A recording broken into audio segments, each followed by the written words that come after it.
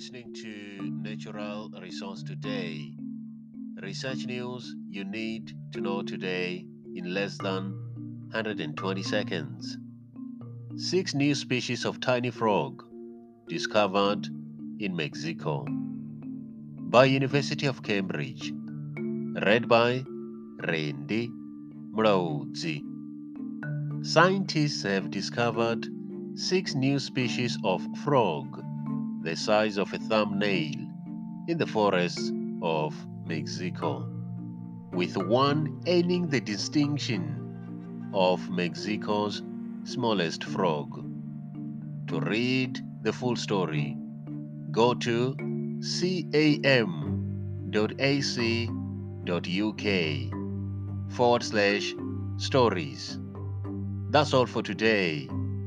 Thank you for listening.